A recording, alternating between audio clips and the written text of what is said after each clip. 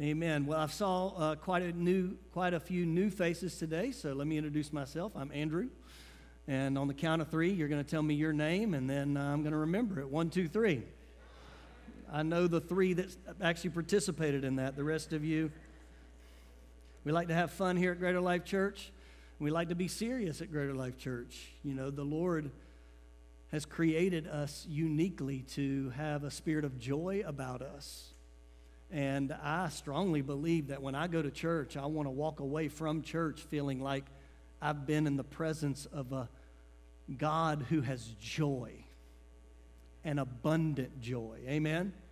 I don't want to go into an experience, and I don't want to walk into a room that frankly feels like a funeral. Listen, Jesus isn't dead. He's alive. Amen? So listen, today we're going to get into the last in the sermon series called Never Normal, Becoming Like Jesus. Never Normal, Becoming Like Jesus. I want you to think about this one concept, this one word, the word focus. We live in a day and age, and especially today, and if I just want to be honest with you this morning, I've been a little bit sad here lately, and I'll tell you why. My heart has been heavy because I feel that our nation and even the world's morality, you follow me, is now beyond repair. We live in a day and age in which evil or sin, as it's clearly recognized in Scripture, is celebrated as something to be proud of, as something to be celebrated. And I've gotten myself in such a place where I just feel disheartened. You know, and I understand it's important to have a burden for the lost. It's important to have a burden for our world. It's important to have that, but frankly, I've just felt like, wow, Jesus, come quickly. This busted up world we live in is only getting worse. But the Lord showed me something this morning and reminded me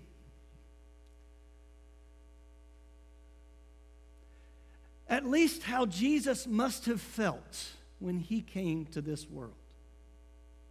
You see, we live in a day and age where, yes, there's evil on rampant, and there's such hate and such division and such celebration of evil, but the Bible has prepped us for this. It said that in the last days, people will call evil good and good evil. You know, the Scripture answers the questions before we have it. And I wonder what it was like when Jesus came into this earth, when he showed up in the flesh, and his biggest resistance was the ones that called themselves holy, the Pharisees, the religion. He had to address that spirit of religion. He had to help those people, those precious people that had no eternal life. They had no salvation. The people that he would interact with, all they did was carry around the guilt of the legalism of the religion that they found themselves in. So what happened is people ran and they worshiped idols, which expected nothing from them because they couldn't handle the religion. Am I saying throw out religion? Yes. That's what Jesus said. You're putting burdens on people that they cannot even fulfill. Extra stuff. Who came up with all these great ideas that you're putting on the people? They cannot even carry these things, Jesus said. And yet Jesus came to seek and to save the lost. And so when I think about my focus moment, my moment lately, it's been on how bad the world is. I wonder what it was like when God made a perfect world And he looked and he said it was good. And then he made man and he looked and he said it was very good. And no sooner was creation completed that Adam and Eve had the idea that they want to be like God. And they want to break the one thing that God told them not to do. You know, I'm a parent of 3 children, but I'm also a son. And while my children were much better than I was growing up, in my mind I had this idea that when you tell a child, and if you've experienced this, then you can relate. When you tell a child, for example, don't step off of the stage. Just don't do it.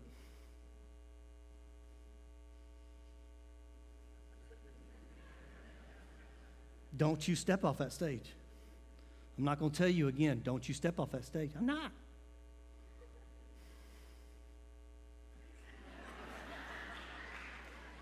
Don't you back away from the stage. Don't you step off the stage.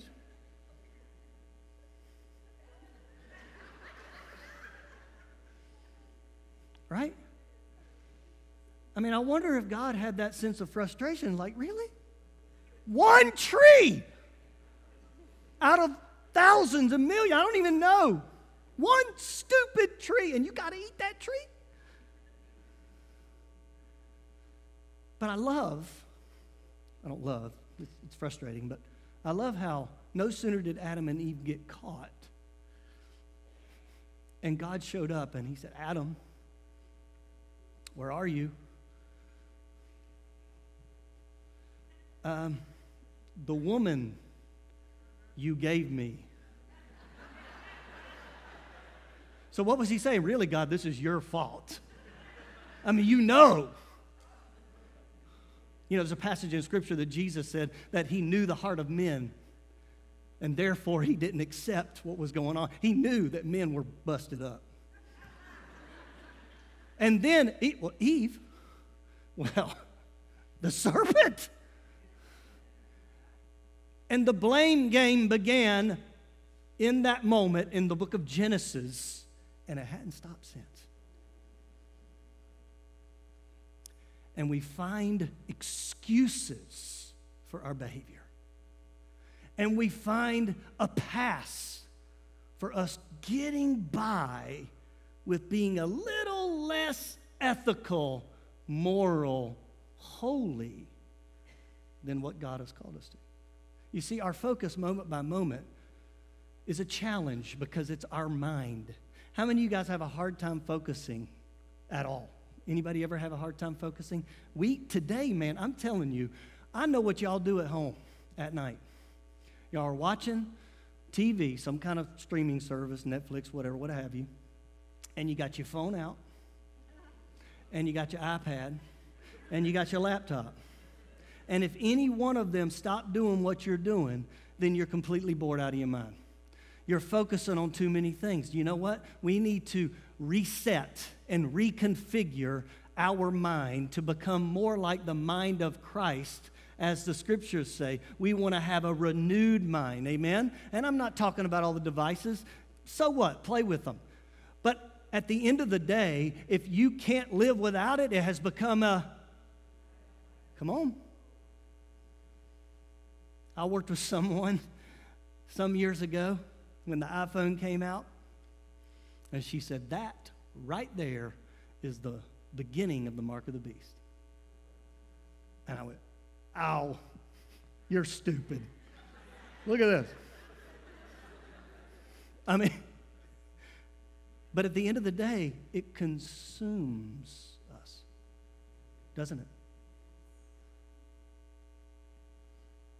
And then when we don't have it, we start, is somebody texting me right now? I don't like Facebook,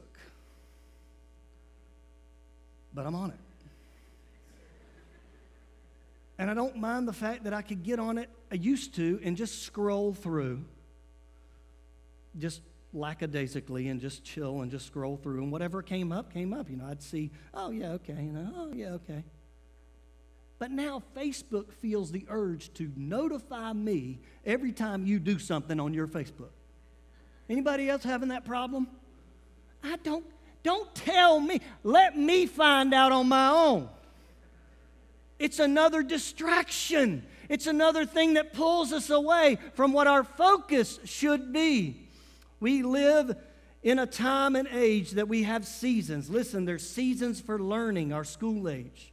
There's seasons for family, marriage, and children. There's seasons for career and pursuing wealth. Some of these seasons overlap. We could even say some of these compete with one another for our attention. But it boils down to our focus. The word focus is defined as the center of activity, attraction, or attention. What consumes you? What does your activity revolve around? What attracts you to pay attention? All of us in the room today can testify that our world screams for attention. Screams for attention. Every day we have challenges. We have to make a choice on what we give our focus to. You have the opportunity to choose what you will pay attention to. It's yours to give. And when you give it away to something that really doesn't warrant your attention at all, then you are giving away something very, very precious. Because when you're giving your focus away to something that the enemy is trying to get you to pay attention to, that means you are denying paying attention to what God has called you to focus on. Today in this Never Normal series, Never Normal meaning, guys, that we in the room today assuming two things. Number one, that there are believers in the room. As a believer, you're called to be never normal. You're called to be different from the world, to be in the world and not of the world. There's got to be something different about your life. Because if there's not, then why do you need Jesus? If someone's not noticing something different about your life because you're a follower of Jesus, then what's the difference? That's why we talk about never normal. These seasons of life, we've got to keep our focus on the right thing while accomplishing the mission that God's called us to. The salvation of the world, and most directly, the cross and the resurrection that brings you and I the opportunity to be saved from our sins. The best way that we can find our focus is to concentrate on what Jesus focused on. Today, we have 4 things on your note sheets that I'd encourage you to take note of.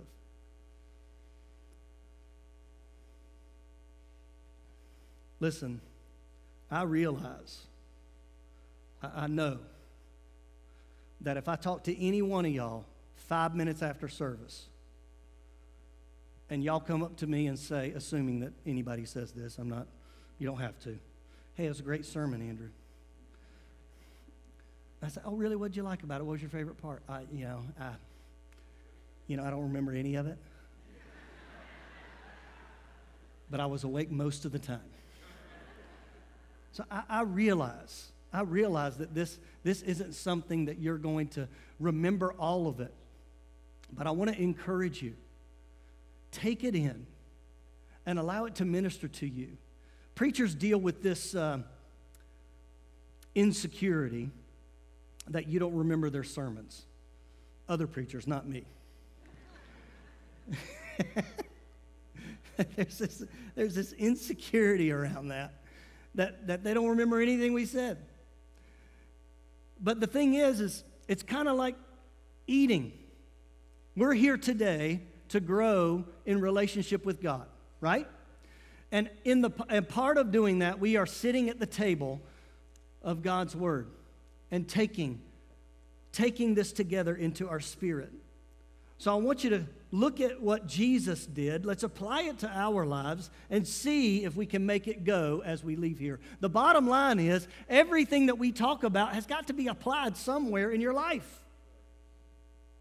Because if it's not applied, then what are we doing? Right? Number 1, Jesus focused on preparation. Preparation, John chapter 1. John chapter 1, I'll be reading off and on today. Jesus focused on preparation. Go ahead and write those two things down. He built a team and he built a trust. He built a team and he built a trust. John chapter 1, verse 35, it says, "The following day, John was again standing with two of his disciples. As Jesus walked by, John looked," say looked, "at him and declared, 'Look,' say look. There is the Lamb of God." When John's two disciples heard this, they followed Jesus. Look, focus. In an instant, John the Baptist said, "Look." Bring your attention, bring your focus to Jesus who was walking by. And when John pointed his followers to Jesus, they believed and they began to follow. That is focused. Verse 38, Jesus looked, say looked, around and saw them following him. "What do you want?" he asked them. Jesus' focus now is turned to these followers, and he begins to focus on what they need. In building a team, Jesus knows that he's got to intentionally focus on who he's putting around him. The Son of God, fully man and fully God, while here upon the earth, focused on building a team. Focused on who was around him. Who's around you? Who's influencing you? Who are you influencing? Listen, if you got a bunch of junk around you, you need to change lanes. It's the idea that you get in traffic, guys, I know. You get in traffic and that lane's moving a little bit faster. And you get over and then what happens? Oh my gosh, every time it's the curse of traffic. And you move. Sometimes we don't just need to change lanes. Sometimes we need to get off the highway altogether and try something different. Amen? You've been trying and trying and trying the same thing on your own, and Jesus is calling and say, "Follow me now. Try a different way now. Focus on what I'm calling you to as opposed to what you want to do yourself." Verse 39, he asked them, they replied, "Rabbi," which means teacher, "where are you staying?" And Jesus said in verse 39, "Come and see." Moving down to verse 40. Andrew, Simon Peter's brother, was one of these men who heard what John said and then followed Jesus. He focused on what John said, the calling. Then Andrew brought Simon to Jesus, to meet Jesus in verse 42, looking intently. What does looking intently mean? He was focused. Looking intently. Has anybody ever looked at you intently? Did it freak you out? What are they looking at? Don't make me come over there. Jesus looked intently at him. Why? This hit me this morning. This is new. This morning it hit me and I was like, wow, that's really cool. Because when Jesus looked at Simon intently, what did he say? He said, "Your name is Simon, son of John, but you will be called Cephas," which means Peter, which means rock. Jesus was looking at Simon intently. Why? Because Jesus' focus was not on what was standing in front of him, but the potential that he had. When Jesus looks at you, he sees what you're called to be, not what you are. And what you are doesn't scare him. Oh, that needs to be said again. When he looks at you, he is not intimidated by your nonsense. Oh, you don't know what I've been. You don't know where I've been. You don't know what I've done. I don't want to know. Don't come at me after church and tell me all of that. Please. Pastor Victor is here for counseling if you need to air all of that out. Listen. Jesus looks at you and he goes, "Oh my goodness, this person's really bad." The woman caught in adultery, literally caught in adultery, was dragged before Jesus naked, drug her out of the home, drug her away from the act, threw her in front of Jesus naked. Did Jesus say, I'm shocked. No, he took a knee and he got down beside her because he began to see what she could be, not what she was. I am so thankful that in my lowest moments, Jesus still looks at me for what I can be. I'm so thankful that Jesus looks intently at me, even when I'm distracted and not focusing on him. Come on. Come on. Hallelujah. He built a team. John chapter 2, he took his team to a wedding in Cana. He took his team to a party. Weddings in those days lasted for days, sometimes weeks. And he took his team to this party, this wedding. In John chapter 2, we see the story of him at the wedding enjoying a party, just hanging out. And then we see Jesus with his followers, with his disciples. They run out of wine at the wedding.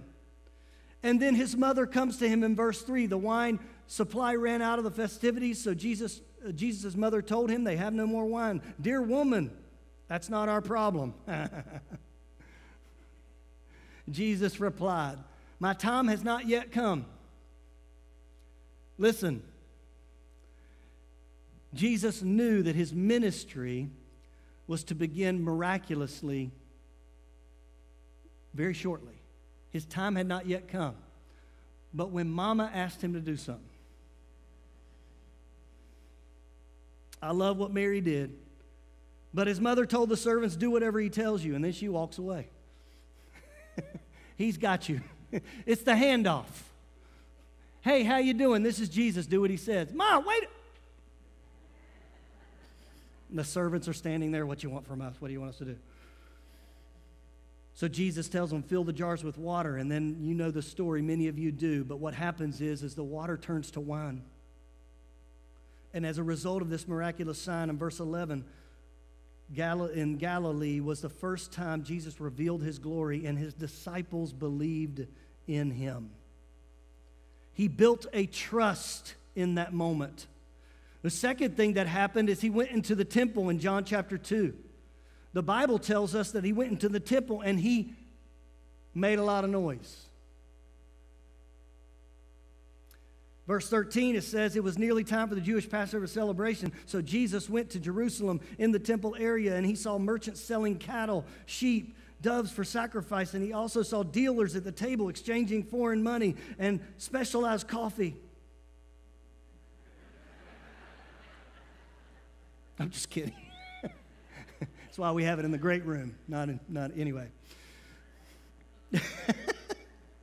Jesus, listen to this, catch this. Jesus made a whip. Made a whip. No. Oh. But not okay. Jesus made a whip from some ropes. You think he was frustrated? This is me thinking Jesus got frustrated with the state of religion. They have officially made this about them, not about God. When church, religion becomes about a man, run. Run.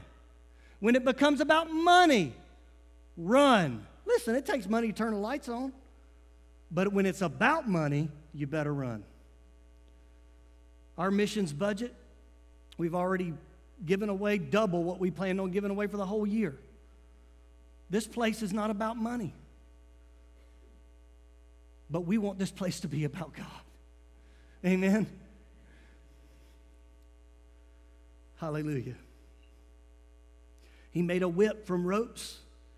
And he drove out the sheep and the cattle. Poor sheep and cattle, they didn't do anything. Anyway, scattered the money changers' coins all over the floor, turned over their tables. Then going over to the people who sold the doves, he told them, get these things out of here. He could have said, get out of my house. Stop turning my Father's house into a marketplace. Then, catch it, he built a trust. His disciples remembered the prophecy from Scriptures. Passion for God's house will consume me. You see, they're beginning to trust in Jesus. His focus was on preparing for what the Father had assigned him to do here upon the earth. Built his team, built a trust. We go down to verse 21 when Jesus said this temple, he meant his own body, and after he was raised from the dead, his disciples remembered. I love that it says that twice in that passage of Scripture, that the Holy Spirit reminded his disciples of something that was prophesied, something that was said about who Jesus was, built that trust. Number 2, Jesus focused on evangelism. Underneath that, you're going to write Nicodemus and the woman at the well. In John chapter 3, we see the story of a Pharisee named Nicodemus who came to Jesus. And in John chapter 4, we see a woman at the well that was approached by Jesus. Now, I could preach sermons all day long about both of these, but what I want you to see is 2 things. One thing about each person. Nicodemus came to Jesus, and Jesus was ready. And the woman at the well, Jesus went to her, approached her, and Jesus was ready. You know, Jesus was an evangelist. He shared the good news. The good news was about him, about salvation, about the Messiah. But Jesus was ready when somebody came to him, and Jesus was ready to go to somebody. He went to someone that no one else would talk to, the woman at the well. And the person that everybody thought was too important and had it all figured out came to Jesus. Listen, I'm going to tell you, it doesn't matter where you land on the spectrum of having it, quote unquote, figured out. You need Jesus. You say, I look at it this way. You know, the woman at the well, she didn't feel like she was even someone that could be saved, someone that could walk in this salvation experience. She was surprised that Jesus was even talking to her. And Nicodemus, his personality, his situation was the fact that he had everything, but there was still something about Jesus. Number 3, Jesus focused on miracles.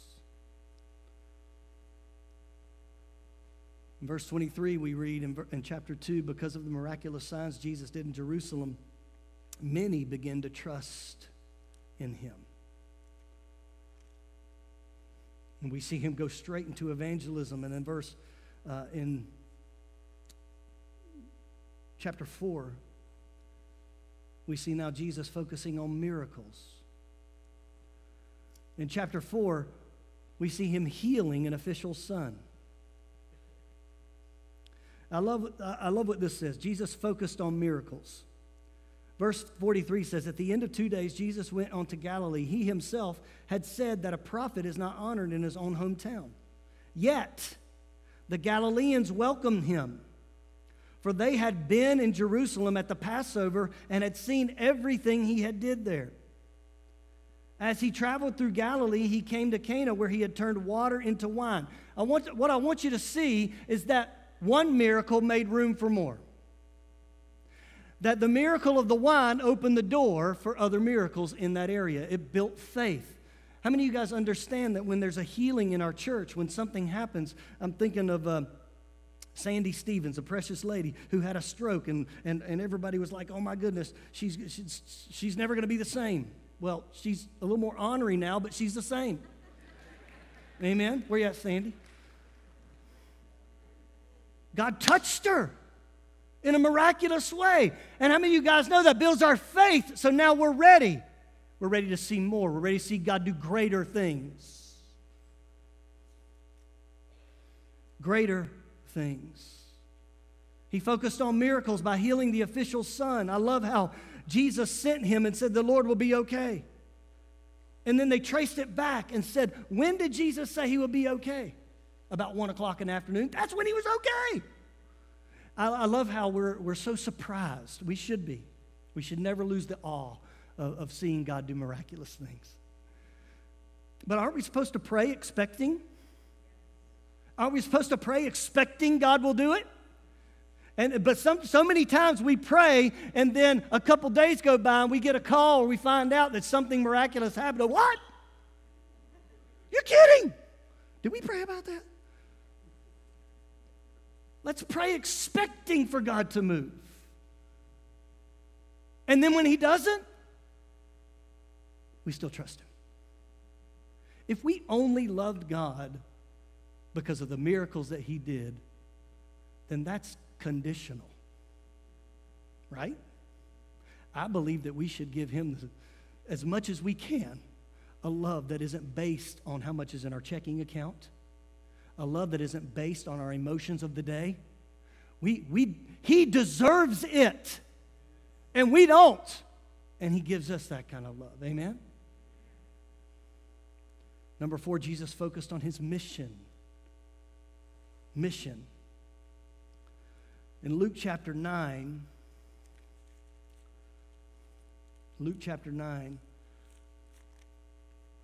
verse 51, it says, as the time drew near for Him to ascend to heaven, Jesus resolutely set out for Jerusalem. What do we mean? First of all, He focused on His destination. His destination. Where was He going? Well, He was going to Jerusalem for the ascension, as the Scripture says. But what else was going to happen there? In Isaiah chapter 50, verse 7, because the sovereign Lord helps me, I will not be disgraced. Therefore, I've set my face like a stone. In other words, I'm determined, focused, determined to do His will, as I know I will not be put to shame. What waited for Jesus? Death on the cross. And yet, even knowing that He was going to face that, He was determined and focused to follow through on that mission. We make light sometimes of Jesus being fully man and fully God. He was fully man, which meant He grappled with this. Why in the world would He sweat blood when He was praying for the Father to take that cup away from Him? If there's any other way. Has Jesus experienced stress? Yes. Well, I've been stressed lately. I've been working 10 and a half hours every other day. I got to go back to the office. You know, they no longer can work from home. My life is falling apart. I'm stressed. You may be stressed, but Jesus knows where you are. Can I tell you something? When you start focusing on who Jesus is and not who you are, you'll feel the stress kind of melt away. I can't. You can't. But He can. He focused on His mission by focusing on His destination. He focused on His duty, which was to go to the cross to pay for your sin and mine, and to rise again so we could experience His presence and His power today. Your focus is directly connected to the voice that you listen to. I want to ask you this question. Who are you giving permission to speak into your life? Who are you listening to today? In 1 Kings chapter 22, we see the story of two kings, the king of Israel named Ahab and the king of Judah named Jehoshaphat. This story hit me like a ton of bricks when I read it in preparation for this message. It boils down to this. The king of Ahab was listening to the wrong voice. King Jehoshaphat was listening to the right voice. In this passage, I won't read all of it, but there was a time of peace in Israel, and the king of Israel, Ahab, went to King Jehoshaphat, which was in Judah, and said, listen, there's a town that I'd like to recover that belongs to us, to Israel. Will you help me? And Jehoshaphat said, yeah, man, we're allies. How it used to be between Canada and America, I imagine. I don't know. At the end of the day, he said, of course I'll help you out. But then Jehoshaphat in verse 5, listen to this, added, but first, let's find out what the Lord says. I can picture in my head Ahab. I can picture him responding, like, really? Because in verse 6 he says, so the king of Israel summoned the prophets, about 400 of them. Is that enough? And asked them, should I go to war? Or should I hold back? They all replied, yeah, go right ahead. The Lord will give you a great victory. But Jehoshaphat asked, catch this, is there not also a prophet of the Lord? True God, right? Here? In other words, who in the world are all these people? Is God not the God of Israel? You know, the God of Judah, God of Israel? Is there not a prophet of the Lord? And listen to what Ahab says. The king of Israel replied to Jehoshaphat, yeah, there is one more man who could consult the Lord for us, but I hate him. He never, I'm going to say it like he said it. He never prophesies anything but trouble for me. You see it? And Jehoshaphat's like, yeah, we'll get him. That's not the way a king should talk. Yes. That's not the way a king should talk. Let's hear what he has to say. Listen, the story goes on. This prophet, who was a prophet of the one true God, comes in and says,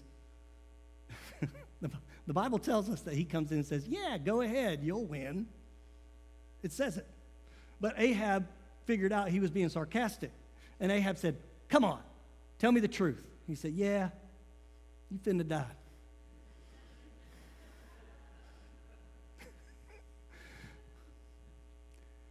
But Ahab still chose to listen to the 400 idiots instead of the one who was speaking for the one true God. Who are you listening to? The 400 idiots that you watch on the news?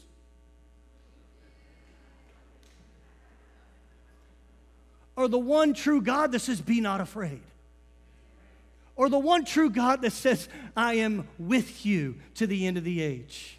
Andrew, who are you listening to? The headlines that says immorality is an all-time high, abortion is killing millions, and they've got all these kinds of problems in the streets and disrepair and division. Andrew, who are you listening to? Are you listening to that, or are you going to listen to the one true God that says, when you see these things begin to happen, look up, because the time is near.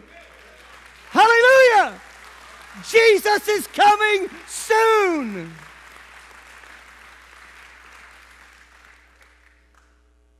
I've got an exercise for you.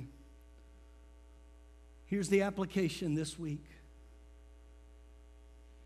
When you wake up in the morning,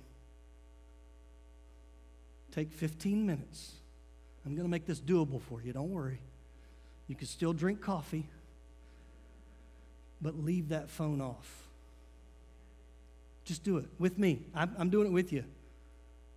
Leave that phone off for 15 minutes and say, God, what do you want me to focus on? What are you calling me to today?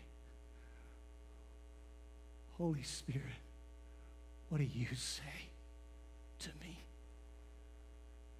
Let's all do that together this week. Can we do that?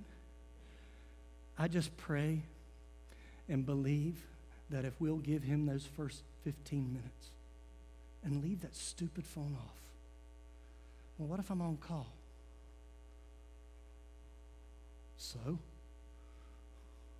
What if I have to go to the bathroom? Hey, I'm practical. So? Give God just 15 minutes every morning for the next 6 days. And next Sunday, let's see what's done in your life. I would even take it a step further. You know how Apple tells you if you got an iPhone, your screen time went up, went down? You're going to get that notification at some point next week, and I'm going to believe that it's going to say less. Amen? Because my God can work miracles. He can raise the dead. He can give you 15 minutes of peace in the morning. Amen? When you're sitting there, I don't know what to do. You know, meditation got a bad rap in the 80s and 90s because people felt like if they were not thinking about anything or they weren't doing anything, then the devil would be able to get a foothold. Listen, I'm going to tell you, if you're a child of God, the devil can't touch you. So you sit there and meditate upon the Lord, and he will renew your strength. Amen? Bow your heads with me. Jesus, help us to focus on you and on what you've called us to this week and every week. God, use this message to stoke us towards being what you've called us to be. Lord, may you continue to look intently at us, seeing our potential. May we submit ourselves to your will for our lives. In Jesus' name, amen.